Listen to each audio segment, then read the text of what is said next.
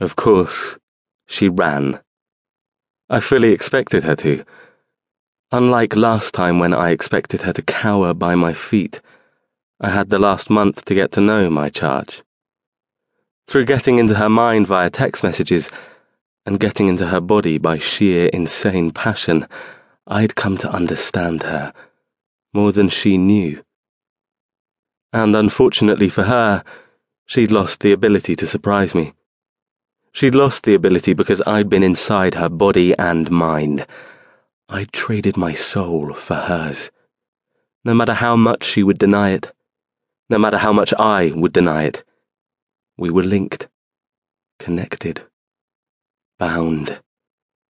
Somehow, she'd crept inside my barricaded heart. She'd weakened me, but that weakness worked both ways. I felt her. I heard her fears, tasted her tears, and somehow knew how she would react. I hadn't permitted anyone to have that control over me since Jasmine. Even Kes and I didn't share such a strong connection. That strange bond had a name.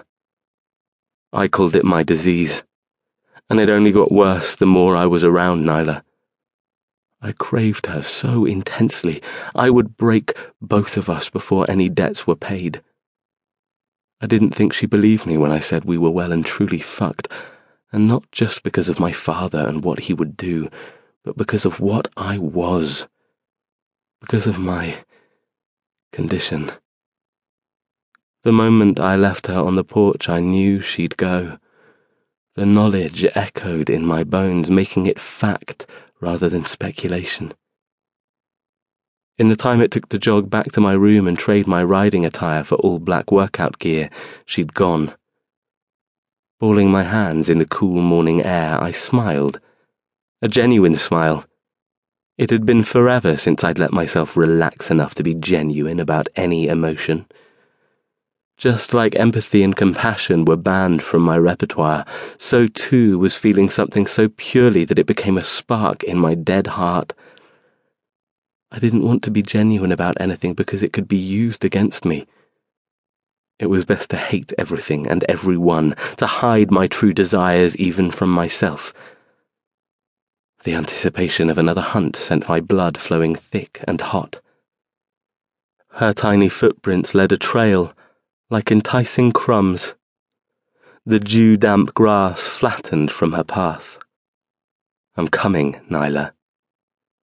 Just like before, I took off after my prey, but the difference between this chase and the previous one was I knew she wanted me to hunt her.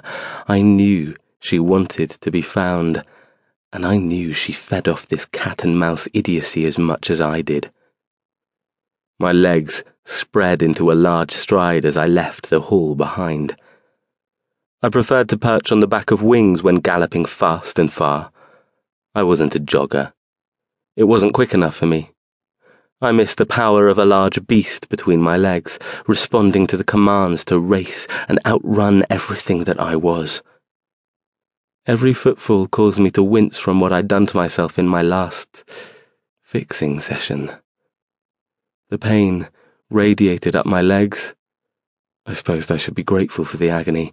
It helped me in so many ways, and I needed all the help I could get with Nyla wreaking havoc on my world. You know it's no longer working, so why still do it? That was true.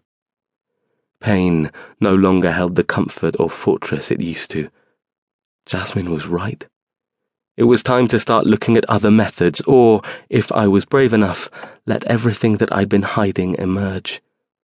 I snorted at the reaction that would get me, not to mention the complications with my father. No, I wasn't ready, not yet. Besides, I had more important things on my mind, such as hunting. Leaping over the rock wall and tearing down the path, I put my head down and ran after my little weaver.